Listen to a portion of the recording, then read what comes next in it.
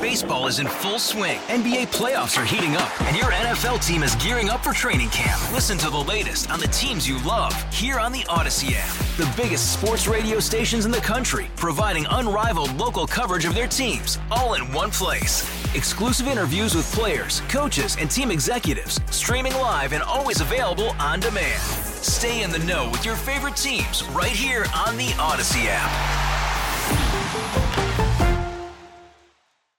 I would not expect to see the sunshine today. Lots of clouds, lots of wind starting around 10 a.m., so be aware of that. Highs going up to about 63.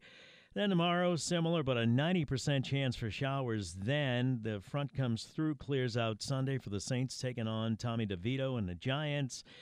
That's a story of the NFL. That's a story in the NFL. I should say Tommy DeVito. That's why I say it that way, not that he's an all-star or anything. Highs of 60s Sunday and then 61 Monday, 53 Tuesday, 59 warms through the week, and another front comes through next Sunday. Right now it's 55 degrees and cloudy. Thanh Troung joins us, our friend, WWO multimedia journalist. How are you, Thanh? Tommy, I'm doing well. Welcome back, man. How was vacation? Yeah, it was good. I didn't really do anything, just tried to straighten up the house. I had a busy fall, and the hoarders people were getting ready to come in, Ton. So I thought, you know what, might be time to straighten some stuff out. Look, boy, if you weren't at work, then you're on vacation. That's my view. That's exactly right. I was thinking about you last night coming on because I watched the movie, for whatever reason, Roman J. Israel Esquire. Have you ever seen that or not? I have not.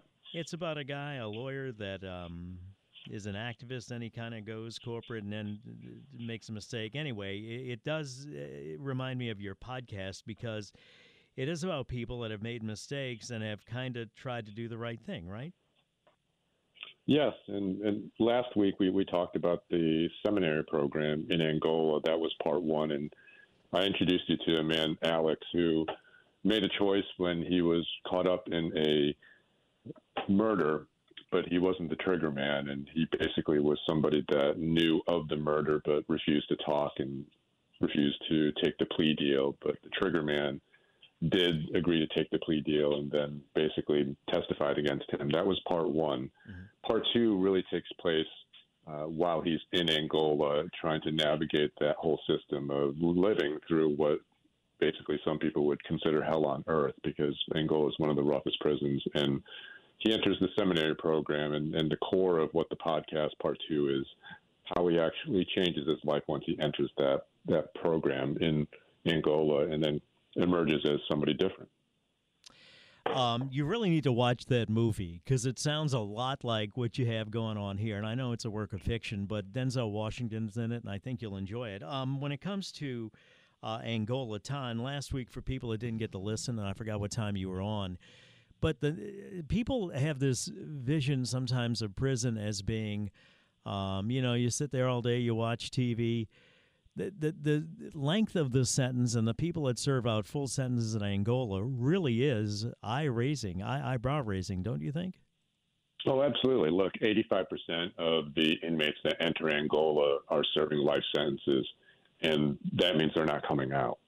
And there's a hospice program. There's actually a cemetery on the grounds of Angola that gives you a sobering reminder of what the reality is for some of those inmates. And I would argue, and when you talk to victims' families, they say rightly so. And each case is different. But I think if you listen to the podcast and you listen to Alex's story, I think that there'd be a good argument of whether he deserved to be in there. And that's not for me to judge. But ultimately, there was a Supreme Court ruling that basically said because Alex was a juvenile when he entered the prison system and he was arrested, that it was unconstitutional for juvenile offenders to receive a mandatory life sentence.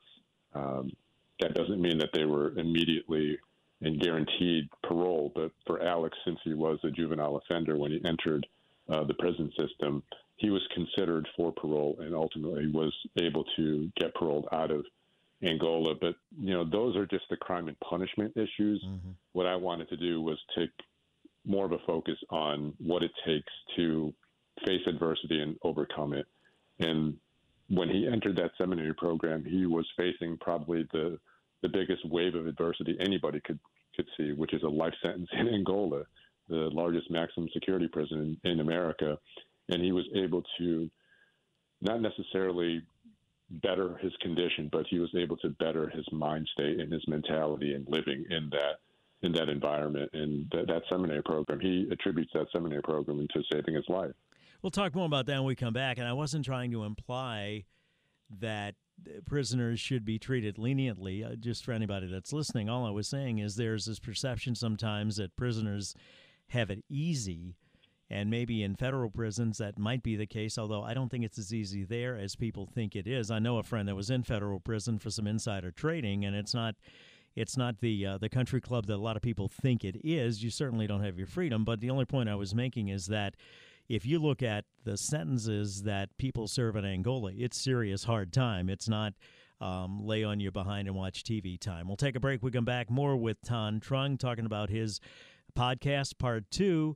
It's a tale of redemption from Angola. We'll pick it up when we come back. 7:20, time for Traffic Now on WWL. 7:25, Tommy Tucker, WWL, spending some time with Thanh Troung, WWL multimedia journalist, about Part 2 of his podcast. And it relates, it's about somebody, Thanh, that went to Angola. He was not the main perpetrator. The main perpetrator testified against him. He was sentenced to life. Correct me if I say anything wrong. But yet he found a road to redemption, correct? And Burl Cain, it was through a program that Burl Cain set up? You're right, Tommy. In 1995, Burl Cain comes to Angola, and he establishes what he calls moral rehabilitation. And part of that was to invite an accredited seminary program from the New Orleans region into the prison, and that basically allowed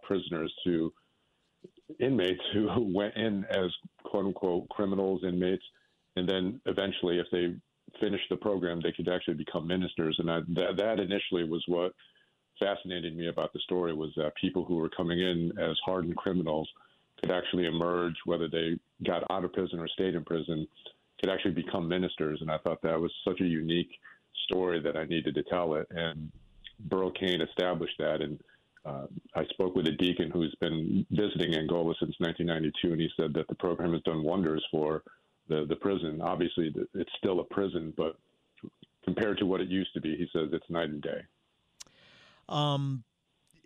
At any point, did the sincerity of those involved come up, or does everybody and everybody is a bad word to use, but I guess, you know, everybody in prison's innocent and everybody finds Jesus. That's the cliche, but it seems as though the people, at least according to your podcast, that are in this are really sincere in their beliefs. Yeah, I would encourage people, and I asked Alex when I sat across from him, you know, when he was explaining, you know, his role in that murder, and I said, you know, this could be an attempt to whitewash yourself and absolve yourself from that. He said, no. He said, A, I don't care what people think. I know what the truth is. And B, I'm not here to absolve myself from anything. I made a choice not to talk to police and quote-unquote snitch, and that's what landed me here.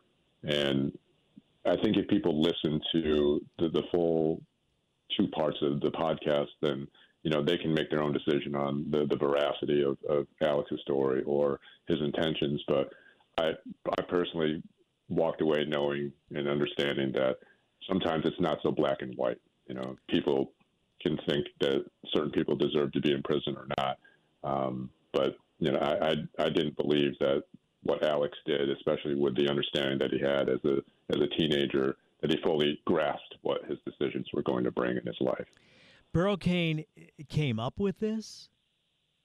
Burl Cain established what he called moral rehabilitation, and then he wanted to infuse more of a religious aspect into the prison system, and invited the seminary program from the New Orleans region into Angola. And since then, I mean, on paper, you can actually, if you're an inmate there, if you go through the 4-year program and then you can actually stay on to get your master's, you can actually get a master's of divinity in the seminary program in Angola.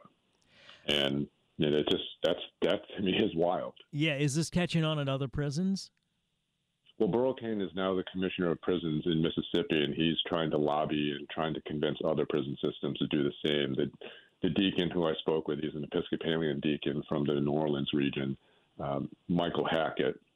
He's trying to spread the word about this, too, because he believes that it improves the literacy rate in prisons and also brings down the violence in prisons as well. And I asked him, I said, at the end of the day, many people think that if people like the folks who go into Angola don't deserve to ever come out. And he said, I understand that. But he said, just keep in mind, there are people out in the free world that deserve to be in prison, too. That's an excellent perspective. It really is. That's right. You never think of it that way. Somebody texted in about what happened to Alex's friend. Is that question answered in the podcast or not, Tom? He actually, I focused less on the friend and who he calls the co-collaborator, but he actually got out earlier than Alex. Alex spent 28 years in prison for not talking. Tell me how and the trigger man got out. Tell me how people find the podcast on. They can find the podcast anywhere they get their podcast, Tommy. Just search for the Tom Report. So my first name is actually, I always tell you it's not a common one, so it's spelled THANH Report. Just type that into the search feature on the podcast platforms, and hopefully my name and my face will pop up. Thank you, sir. Appreciate your time as always and your work. Thanh Troung, WWO multimedia journalist. Quick break, then we'll come back. Help you manage your money with Mark Roser, President and CEO of Jefferson Financial Federal Credit Union, here on WWL. Baseball is in full swing. NBA playoffs are heating up, and your NFL team is gearing up for training camp. Listen to the latest on the teams you love here on the Odyssey app. The biggest sports radio stations in the country, providing unrivaled local coverage of their teams, all in one place. Exclusive interviews with players, coaches, and team executives, streaming live and always available on demand. Stay in the know with your favorite teams right here on the Odyssey app.